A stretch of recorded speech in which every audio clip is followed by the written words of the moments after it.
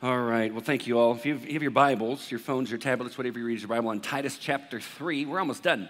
We got 2 more times, we'll be in the book of Titus. As you're turning there, I wanted to bring up last week's message. I got to watch it and listen to it on Thursday. Guys, I gotta be honest, I really think God's trying to get our attention. If you think about how often and how much we have been emphasizing prayer, and even this morning as I was thinking through it and I was doing my prayer walk around the property, and I'm so much more convinced now that prayer is the foundation.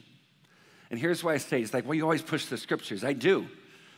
But in order for me to hear anything from God, I have to pray. Right? I have to pray that God would reveal things to me, that I would understand things, that he would show me things, and so I pray. When you watch the early church, they didn't all have individual Bibles.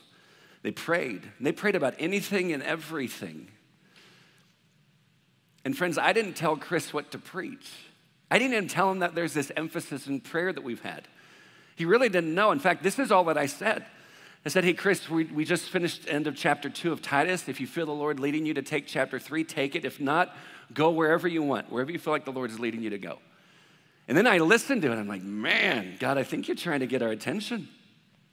And I'm so thankful for what he said, and he did it in such a gracious way and a very bold way, which I'm like, well, that's kind of our culture. I'm thankful for men that will come in and preach truth, even though it might be a little bit hard to hear.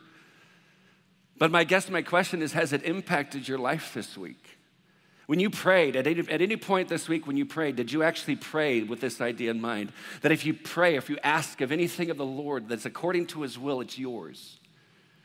I mean, did we go with that confidence with God that if I can go before the King of the universe, and guys, prayer is the most powerful thing.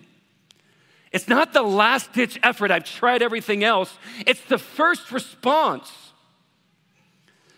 But when you prayed and when we prayed, did we go before God and go, God, I'm just gonna ask and I'll submit to your will.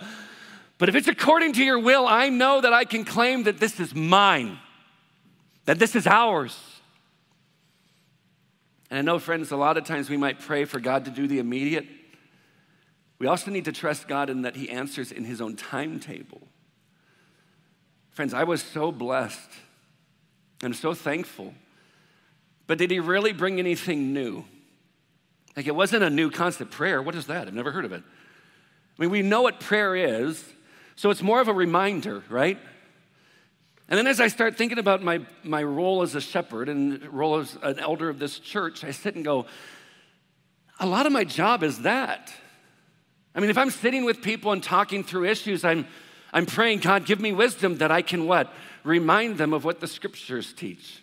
Remind them of what God says. I'm not coming up with new ideas. I'm just going, God, would you show me?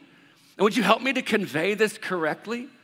I mean, think about it. David and Goliath always ends the same, right? There's no optional ending. There's no second ending. It's the same every single time. Noah always builds the boat. The earth always gets flooded, and they always make it. I mean, it's the same thing. Jesus still comes back from the dead. Did I ruin the ending? He always wins. And so here I come. It's like, okay, so I'm going to open up the Bible. And for those of you who've walked with the Lord for a while, and you've read at least once, like you've read this book, maybe at times you find yourself going, I know that. But friends, it is so important to be reminded. Guys, that's my job, is to remind myself, to remind you, to remind us as we continue to move forward as a community. And I bring that up because when you look at chapter 3 of verse 1 in the book of Titus, the first 2 words are what? Remind them. Remind them. You're supposed to remind them of what? Now remember, Paul's talking to a guy named Titus. Titus is in a tough place of ministry called Crete, where they're known to be liars and gluttons. They're known to be murderous, riotous. I mean, this is not an easy place to do ministry, and yet God has called Titus to go there. And now Paul, inspired by the Holy Spirit, is giving him instructions on how to do ministry and what to do for the church. Like, how's the church supposed to act in tough areas? And as he's starting to close down his letter, this personal letter from Paul to one person, he says, remind them to. Remind them to do these things. And Paul's not the only one to do it. If you take your Bibles, if you want to turn, they're great. If not, it'll be up on the screen. 2 Peter chapter 1, starting in verse 12. This is Peter. He says, therefore, I intend always to remind you of these qualities, though you know them and are established in the truth that you have. Did you hear that part? I want to remind you of these qualities, even though you know them. And even though you're established in them, I want to remind you of these things. Well, what are these qualities? Go back to verse 5. He says, for this reason, make every effort to supplement your faith with virtue, and virtue with knowledge, and knowledge with self-control, and self-control with steadfastness, and steadfastness with godliness, and godliness with brotherly affection, and brotherly affection with love. These are the qualities.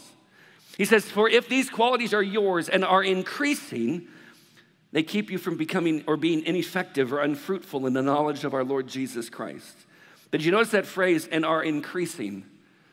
In other words, we're constantly in process, but I guess my question to us is this: are we working these things out? Friends, I received salvation, but I'm also called to work out my salvation. I'm supposed to work out these qualities so that I improve in them. We could look at these and go, well, faith and virtue, okay, yeah. Knowledge, self-control, steadfastness. Why do we need steadfastness? Because sometimes the life is hard. You need endurance. Marathon runners, like you need it. You're gonna hit some mile and your body's gonna be like, I don't want to go. I don't want to go anymore. No. And you'll have to what? Endure, keep going, steadfast, keep moving forward. And followers of Jesus, it's no different for us. Guys, there are aspects of this life that are so amazingly joyful and joy-filled. And they're exciting and they're wonderful. And then aren't there times where all of a sudden crisis doesn't knock on the door and ask if it's a good time? The difficult situation just seems to barrel in like that unwelcomed guest or family member. It just says, hey, I'm setting up camp. And then what do? We endure. Like we keep moving forward, steadfastness with godliness. That friends, we should be working out our salvation. Why? That we could increase in godliness. No matter what comes our way, no matter what people do or say, we will always strive by the help of the Holy Spirit to respond and to react in what? Godliness. In order for that to happen, I have to say no to my desires and yes to His. And isn't that harder than we think, or harder than we confess at times? So he says, these are the qualities that I need to remind you of. And friends, forgive me that I don't know that I've done this enough. Guys, I'll bring up, hey, we should be living with Christ and by Christ so that we can live for Christ. I'll mention that we should be reaching people that they might come to know Christ. I might bring up, hey, we should be in home churches and D groups. But when's the last time I said, friends, I want you to pray in such a way that your faith will increase, that your self-control will increase, that your godliness will increase? When's the last time I reminded us of the beauty of God's grace and His mercy, that there's forgiveness in Jesus, no matter what? If you're here or listening online or watching online, if you don't know God, you haven't not surrendered your life to Jesus, there is forgiveness where you can be restored into relationship with God, that He redeemed you on the cross. He took your place. For those of you who do have a relationship with Christ and you're struggling, or there's this habit or hang-up that just keeps getting you and you feel defeated, can I remind you that there's forgiveness? You can make it. And it might take everything in you. And so you do your part and you work out your salvation, and then you rely upon God. And you confess, God, I can't do this by myself. And the Holy Spirit, who's known as the helper, says, finally you're getting, no, you can't. But you're talking to the God who says all things are possible. There's nothing impossible with God.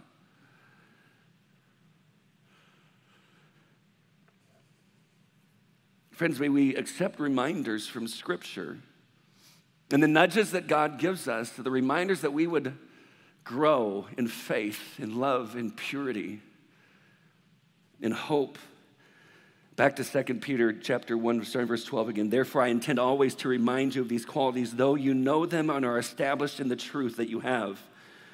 I think it right, as long as I am in this body, to stir you up by way of reminder, since I know that the putting off of my body will be soon. Do you know what he's talking about there? He's like, I know I'm about to die. I know I'm about to be martyred. And when you look at church tradition and church history, to know that Peter was crucified and yet requested to be crucified upside down because he did not find himself worthy to die in the same manner that Jesus did. He says, I'm about ready to die, but before I die, at no point do you see him say, would you pray for my release? He's like, I know this is coming, so here's what I want to do. In the little bit of time that I have, I want to remind you. I want to build you up so that when I'm gone, nothing changes. Why? Because following Jesus has never been based upon following a human personality. It's always been about him. It's always been about intimacy with him. He says, I will make every effort so that after my departure, you may be able at any time to recall these things. Friends, you know what I desire most?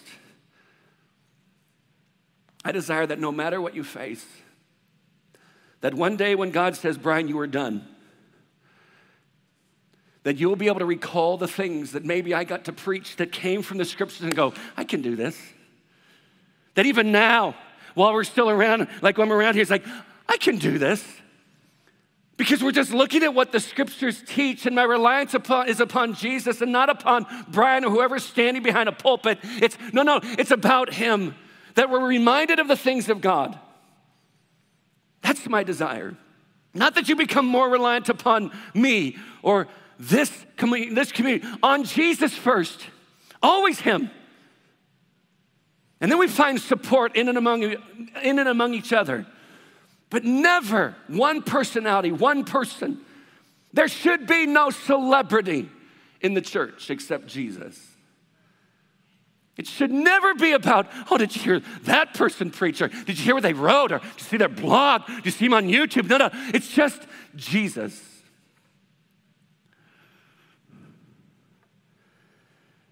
So let me throw out some reminders that I think come from this passage. Reminder number one. Who we follow should impact how we live. Who we follow should impact how we live. Titus chapter 3, verse 1 and 2, remind them to be submissive to rulers and authorities, to be obedient, to be ready for every good work, to speak evil of no one, to avoid quarreling. That phrase, avoid quarreling, means to be peaceable, not looking for a fight. Some of you, that's your hobby. Like, I just want to fight. I haven't gotten a fight in like 7 hours. Today's the day again. It's like anytime someone offends you, it's like, oh, boom, you're just going to bring it. You're going to throw down some elbows. And here comes the scripture saying, avoid quarreling. Avoid the fight. To be gentle. Real quick, men. This is the one where you go, I don't like that one. Right? Because you can't throw down gently. Right? You can't be man gently. Yet are we really called to just be human men, or are we called to look like Jesus? Isn't it amazing that Jesus, the one that we say that we follow, gentlemen, he is the greatest example of what a man is. There would be times where he'd stand against the religious leaders, and he would call them out. And then right after that, he'd go and sit with a little kid, and he'd place a little kid on his lap. Gentle meekness. Meekness is like having the perfect emotional response to every single situation that comes up in the moment, every time. Meekness is quiet strength, to be gentle. And watch this last one. And to show perfect courtesy toward all people. Are you kidding me? There are just some people that don't deserve it. Like, don't judge me. It's like there's times. And we look at this list and go, but Brian, that's not how the world works. Brian, you don't know how the world works. It's not that. That's not how the world works. So tell me, for those of you that's your first gut reaction, at what point did God say, I want you to act just like the world? Guys, isn't that the phrase we use? That's not how the world works. And so therefore, because that's not how the world works, I need to act just like the world, all the while justifying disobedience to what God calls us to do as followers of Jesus. Like, at what point do we think that Jesus said, well, I didn't know. I mean, I came, but I was God and I'm blinded. I didn't know that's how the world works. Just be jerks. Just let them have it. Guys, as long as we keep using that example or that phrase as that's not how the world works, and we justify why we can act that way, tell me, how are we making a difference or showing that there's actually a difference in Jesus? Guys, this isn't the only list that he's written before. When he wrote to the church at Rome, this is a little bit lengthy, but hang in there with me. Chapter 12, starting in verse 9, he said, let love be genuine. Abhor or hate what is evil. Hold fast to what is good. Love one another with brotherly affection. Outdo one another in showing honor. Do not be slothful in zeal. Be fervent in spirit. Serve the Lord. Rejoice in hope. Be patient in tribulation. Be constant in prayer. Contribute to the needs of the saints and seek to show hospitality. Bless those who persecute you. Bless and do not curse them. Rejoice with those who rejoice. Weep with those who weep. Live in harmony with one another. Do not be haughty, but associate with the lowly. Never be wise in your own sight. Repay no one evil for evil, but give thought to do what is honorable in the sight of all. If possible, so far as it depends on you, live peaceably with all. What? Guys, there will come times where you will show the love of Jesus and people will not respond well. And here's what Paul says. As much as it depends on you, you do your part. You do what you can. And their response is on them. But your reaction and response is on you. You do your part. And live this as much as you can. Live at peace, peaceably with all. Verse 19, beloved, watch it, here it is. Never avenge yourselves. Guys, I don't know how I can get around this. Well, what does the word never mean? Never. It pretty much means never. It's not like, except there's an except clause. Never avenge yourselves, but leave it to the wrath of God. And you're like, yeah. We leave it to him. For it is written, vengeance is mine, I will repay, says the Lord. To the contrary of what? Showing vengeance to others and avenging myself. On the contrary, if your enemy is hungry, feed him. If he is thirsty, give him something to drink. For by so doing, you will heap burning coals on his head. What's that mean? He'll be ashamed. Do not be overcome by evil, but overcome evil with good. And so out of these things that I mentioned, these qualities or attributes, things that we're supposed to be and do, are there any that you need to confess that you're not living up to? And I don't say that as a shame, because as I've been saying and teaching and as I've experienced, guys, in prayer, it's just been so freeing to go before God and go, God, I'm not living like this. Like, my heart isn't this. When there's unforgiveness, it's like, I don't want to forgive, God. Would you help me? And that's where I go, God, I'm supposed to, and I know you tell me to, I don't want to, but because I have been forgiven a great deal, would you help me to forgive them? And not just, oh, I feel okay, just keep away, but actually truly forgive them. Guys, if you entered into that place with God where you can confess and not feel condemnation, because the scriptures say that for those who are in Christ, there's no condemnation. The confession is God's gift to us to bring about intimacy with him when sin keeps us at a distance. Have you entered into confession and then to confess, then into repentance? Have you entered into that sweet time that comes with prayer? Guys, I think I mentioned this, and I sent out an email to whoever we have an email for with a book that I read. I think it's called The Prayer Life or A Prayer Life by Andrew Murray. And the first chapter just smacked me Well, spiritually, smacked me. I couldn't sleep, and I thought, I'd never read his stuff. I just thought, I'll read this. It'll help me go to sleep. It kept me awake for like another hour and a half. I'm like, God, this isn't funny. But the first thing he said is this: you need to confess your sin of prayerlessness.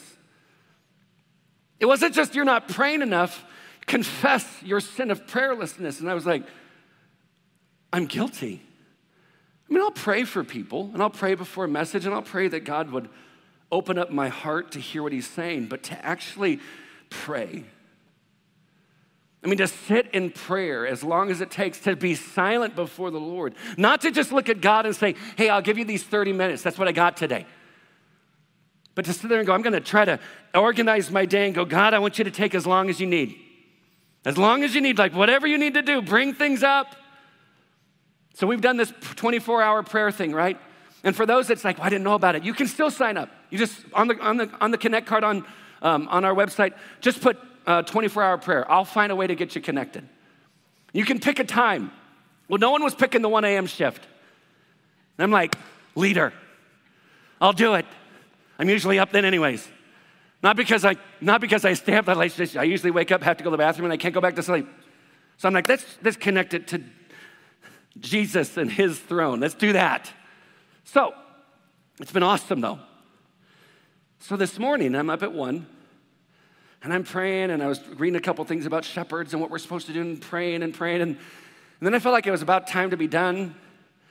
And no joke, so I started when I was supposed to be done at 2. And I looked and all of my clocks said 3:03. And I sat there and went, oh my gosh, did I just, like, God, did you just, I'm serious, this is me in my office. Guys, I don't know why you listen to me. In my office, seriously, I'm sitting there going, God, did you just envelop me in your presence?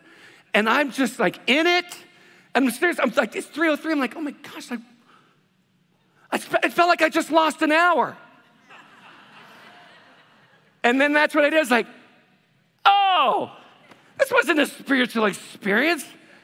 This is a stupid clock change. The spring one sucks because you lose an hour. But I felt I felt like I was on the lap of Jesus, except then he's like, you were, but the government took it away from you. It wasn't me. They changed it. But friends, what God has done in my life for as long as I've been walking with the Lord, prayer has been the thing that's the hardest for me. And over the last month, it's been the sweetest thing. And all I can do is thank Jesus. That I was like, I confess it to him and say, I'm just gonna wait, God, whatever you want. And now I'm like, oh my gosh, I'm praying. Like, this is what you meant. And for those of you that are on my list where I'm constantly checking in on you and driving you nuts with texts, it's gonna continue. But now when I see your name on my list, I start to pray for you. Every time I see your name, I'm just praying. I now have this in my office on my door. There's 3x5 cards with people's names on it. It's like my prayer wall. And this morning I was just standing there, I was just looking at them. I just had my hands on certain things going, God, would you please work? Would you please work? Would you please do this? And I wasn't doing this before. And it's also in those times of prayer that I can confess, God, I'm struggling here, but thank you for your grace. That's reminder number 1. Reminder number 2, we used to be like everyone else. Guys, we used to be like everyone else. Look at this, Titus chapter 3, verse 3. For we ourselves were once foolish, disobedient, led astray, slaves to various passions and pleasures, passing our days in malice and envy, hated by others and hating one another. Guys, why does he bring this part up? Because he just got done saying, this is how we should be, especially that last part. Show perfect courtesy toward all people. Well, why should I do that? For we all used to be like this. Titus, I know you and your community are having a hard time. I know that the culture is so different than you.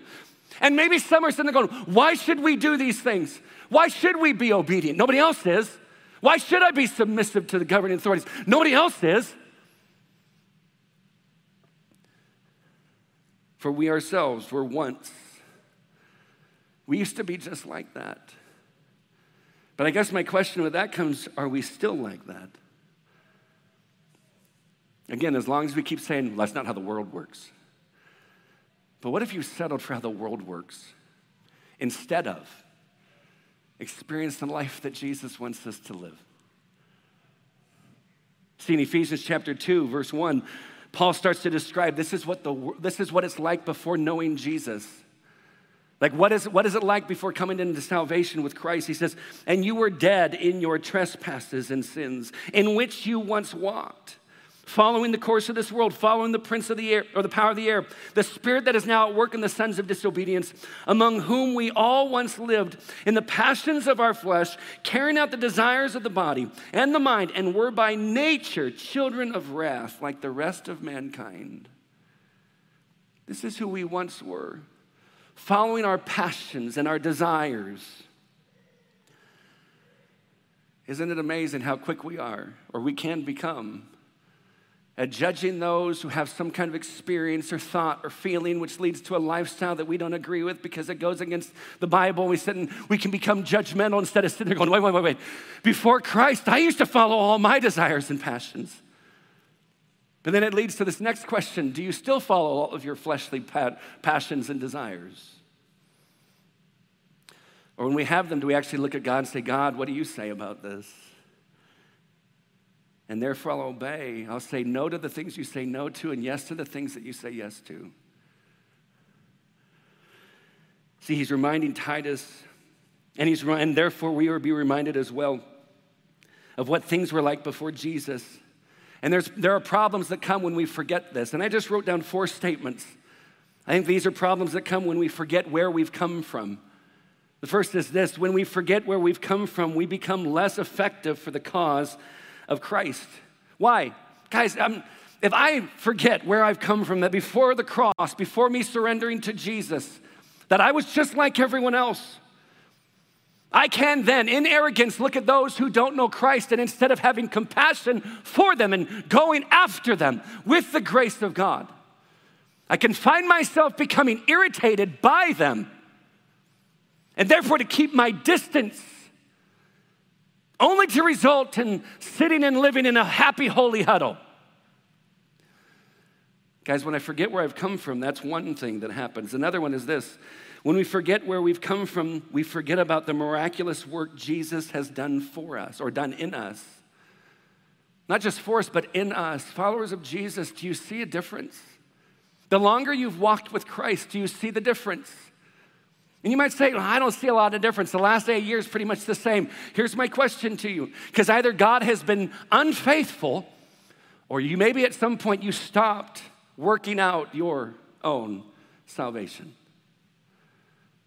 Guys, it takes effort to follow Jesus. It's not I surrender to Jesus, I receive your gift of salvation, now just pull me to heaven. Guys, there's no wagon that we get to sit on this side of heaven where he just takes us along to heaven with a Starbucks drink. No, we're supposed to work it out. We're supposed to figure things out. We're supposed to engage. We're supposed to be in the Word and in prayer. We're supposed to serve. We're supposed to go out, share our faith. We're supposed to live this faith out, and you watch as you continue to commune with God. You watch how he will change you. And how do I know? Because he's done it. He's always done it. He who began the good work in you will carry it to completion until the day of Jesus, which means he won't give up. He won't stop the work, no matter what. And if all that you're getting from this morning is that I'm reminding you, and therefore you are being stirred up to greater affections for Jesus and being stirred up to the things that we know, then praise God for his grace. The third thing, when we forget where we've come from, humility is replaced by pride, resulting in judgmental legalism instead of passionate and humble service to God and others. Guys, when I forget where I've come from, I become a legalist. It means I'm the standard. If you don't make, and it's not just legalism against those who don't know Jesus, it's legalism toward those who do. That if there's a follower of Christ who stumbles in any way, it's so easy as a legalist to just look and go, well, I'm glad I'm not like that person. And then leave him behind. Instead of realizing and remembering we're called to come together, we're called to walk together. There is no hierarchy among the saints as to who is closer to God and not who's more loved or liked by God than the others. Guys, we're all in this together. We come alongside. And the last one I wrote down, when we forget where we've come from, we forget the gift of God's grace and mercy and move toward a place of childish entitlement. When we forget what it is that God has done, where we were before, we forget about God's gift of grace and the mercy that he's shown to us. We begin to live as childish and with a sense of entitlement that God, you are supposed to. You better. Guys, and can you think of the last time in your prayer life? And guys, I know that, I don't know if I brought this up with you guys, but I've been thinking through this. The Bible says this, Jesus says, just ask, and it'll be given to you. But how often am I telling God what to do? And I know that for some, you say, he knows what I'm saying, and I do believe this, but listen to the difference. God, I pray that you would, versus, God, would you? Would you? Isn't one a question and another a statement? And as I've been trying to change my vernacular before God, where I would ask him, would you please? God, would you do this? Oh, it keeps me in a place of humility. But in my flesh, I find myself, when I say, I pray that you would, it's almost like if he doesn't, I start to get a little bit irritated. But I say, would you? God, would you do this? I'm not saying there's anything wrong with saying the first one. I'm just saying for me personally, guys, it has been so helpful to ask because it keeps me humble before him instead of declaring what I think that he's supposed to do as a childish entitlement. Guys, another vice list, another thing that Paul says, before Christ, this is what you're like. In 1 Corinthians chapter 6, 9-11, or do you not know that the unrighteous will not inherit the kingdom of God? Do not be deceived. Neither the sexually immoral, nor idolaters, nor adulterers, nor men who practice homosexuality, nor thieves, nor the greedy, nor drunkards, nor revilers, nor swindlers will inherit the kingdom of God. And there's the thing. I'm wondering, are any of you looking at the list going, I know some people that are just like that? All the while forgetting about the fact that you're probably included in the list. In other words, he's just trying to list out a bunch of people that what? I think he's just trying to say we're all unrighteous before God. You can't sit there and go, well, I'm not none of these. I'm not any of these. Really? Are you an idolater? No. You never put more attention and emphasis on something or someone more than Jesus? I don't have a little statue. I don't bow down to their statue. I don't know, but do you always check your posts? Do you check their timeline? Do you check to see if they wrote on your timeline? Or what if maybe the idol is not the other person, but what if the idol is you? What if I've become my own idol? Guys, have you ever been greedy? You wanted something that somebody else has? I want that. Hair. Jason, you and me, buddy. It's like yours? It's okay, we're good. It's like something, hey, they have that. Whatever it takes to take it, I'll get it. That's what I want. You ever struggle with that? You ever take advantage of somebody?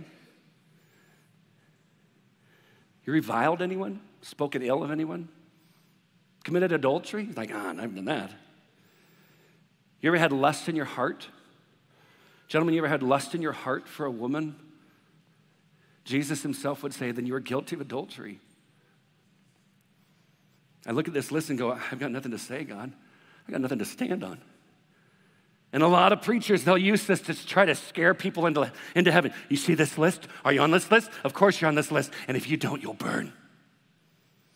Guys, keep reading. Here it is. And such were some of you. Verse 11. Oh, there's the hope. Isn't it great? Bunch of jacked up people are part of that church. People who before Jesus had this life, and then they come to Christ, and he's like, and that's what some of you were like. But, and there's the grace. Oh, that's awesome. but you were washed. You were sanctified. You were justified. Notice it's nothing you achieved, it's what you received. Dang, that rhymed. Did you hear that? I don't remember what I said, but I nailed it. You were what? You were washed. You were sanctified. You were justified. God did this work in you, did it in me. In the name of the Lord Jesus Christ and by the Spirit of our God. In other words, you were completely changed. Reminder number 3, we were rescued and changed by the grace of God. Verse 4, but when the goodness and loving kindness of God our Savior appeared, he saved us. Not because of works, catch it, not because of works. He saved us, not because of our good works, but according to his own mercy, by the washing of regeneration and renewal, rebirth, coming to Christ, like being reborn. And then this renewal is something that continually happens. And it's the work of the Holy Spirit. Verse 6, whom he poured out on us richly through Jesus Christ our Savior, so that being justified, to be declared as righteous. Guys, does that blow anyone else's mind? Because over this past week, can't you think of some things that came to your mind that you're sitting there going, I really hope God forgot about that one. I really hope he wasn't paying attention to what I said or what I did. For those of you who are in Christ, can I remind you what the scriptures teach? Friends, you will fight against your flesh and you will fight against flesh. But the Bible says, as far as the east is from the west, so has he removed our transgressions from us. Therefore, if God has done that, what right do I have to hold anyone else as if they are unforgiven before God? That if God has forgiven them, then who am I to continue to hold on to it? You sit there going, they hurt me so bad, and I get that. So here's what you pray. God, I don't want to forgive. I don't feel like forgiving, so help me forgive because you've forgiven me a great deal. Help me forgive. Help me, help me, help me. Just keep asking, God, would you please help me? I can't do this by myself. Guys, when we get back to being reminded of the beauty of the grace of God, and remember that we are recipients of it, then of course our natural reaction and response should be what? Extend it. God is good. And his salvation is beautiful. And we don't deserve it. And no one on the planet has ever deserved it. Welcome to mercy. Welcome to grace. That's the message of the gospel. And reminder number 4, because we've been changed, we should be different. Because we've been changed, we should be different. Verse 8, the saying is trustworthy, and I want you to insist on these things so that those who have believed in God may be careful to devote themselves to good works. These things are excellent and profitable for people. What are good works? Treating people well, looking for opportunities, not just waiting for it to show up. It's almost like it's like a treasure hunt every day. God, today, what are we doing? What do we do? We become like spiritual Christian superheroes. Wherever we can go, we show up and we just want to help and care for and take care of. Why? Because these are excellent and they're profitable for people. And then he says, but avoid foolish controversies, genealogies, dissensions, and quarrels about the law.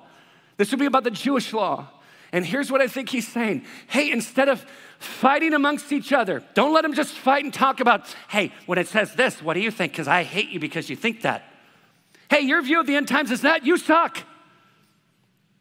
What if we have difference of opinions on the things that are secondary and not necessary? We show grace and unity toward those things. But the things that are primary, the divinity of Jesus, saved by grace through faith, the Trinity, Father, Son, Holy Spirit, that there's nothing good I can do to present myself before God to be freed and forgiven, that forgiveness is only found in Christ.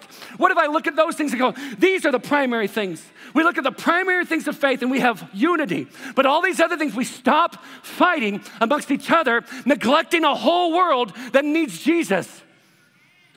At some point, I will realize when I stand before God one day, I'm gonna stand before him and go, I was so wrong on a lot of stuff.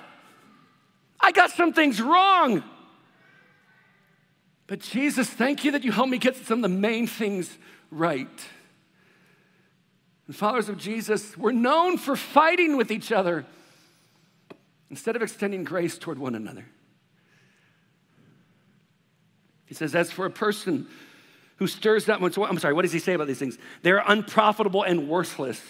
As for a person who stirs up division, listen to this, after warning him once and then twice, have nothing more to do with them.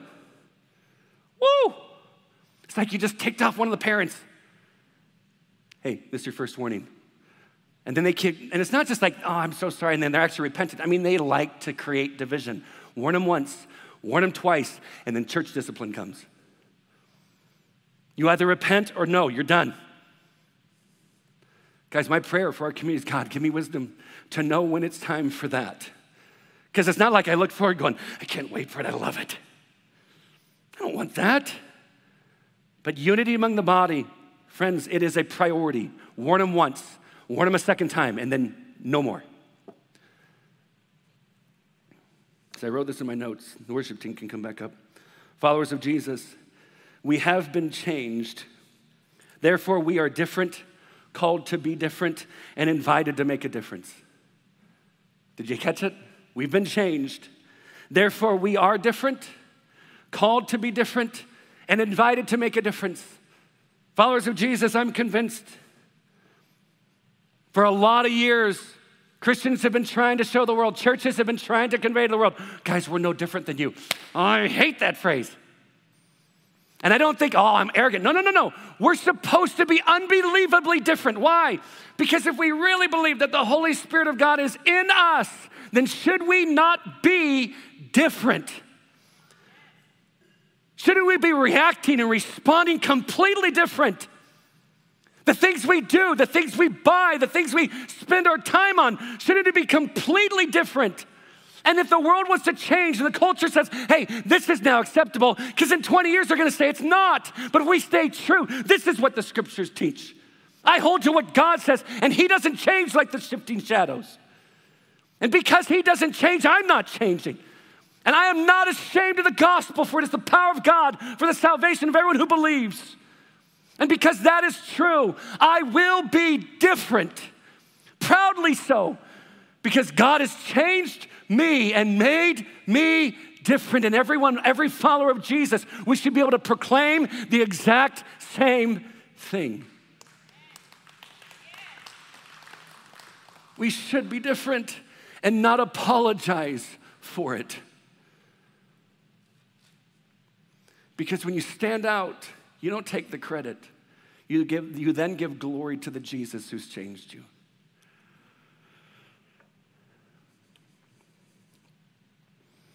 As we close, again, maybe somebody say, Brian, that's not how the world works. Stop using your excuse for disobedience. Repent from your disobedience and come back to what it is that God has called you to do. You don't get to use it as an excuse. I don't get to use it as an excuse. We are called to be different. 1 Peter, I'll just do one verse. 1 Peter chapter 2, verse 9. You are a chosen race, a royal priesthood, a holy nation, a people for his own possession, that you may proclaim the excellencies of him who called you out of darkness into his marvelous light. Friends, I want you to continue to read through verse 12 today. Go 1 Peter 2, 9 to 12, and realize and be reminded, this is the truth. We've been changed, and because we've been changed, we're different. And because we're different, we're called to make a difference. Oh, how I pray these reminders stir us up to even greater works and greater affections for Jesus. Can I pray for us? Would you stand with me as we pray? We'll go into this last song. Jesus, thank you for the difference that you've made. And thank you for your grace and your patience with us, that reminders are part of it. We don't have to feel guilty or ashamed, but God, they're expected. Father, I pray that any reminder that I gave that wasn't according to your desire, your will, help us to forget those things. But anything that was a reminder that we would continue to live in faithfulness to you, God, please stir our emotions and our affections more and more for Christ. And in this last song, as we sing to you, Jesus, Holy Spirit, would you help us to worship God in a manner worthy of who you are? God, we love you, and we pray this in Jesus' name, and everyone who agrees says, amen. Love you more than you know.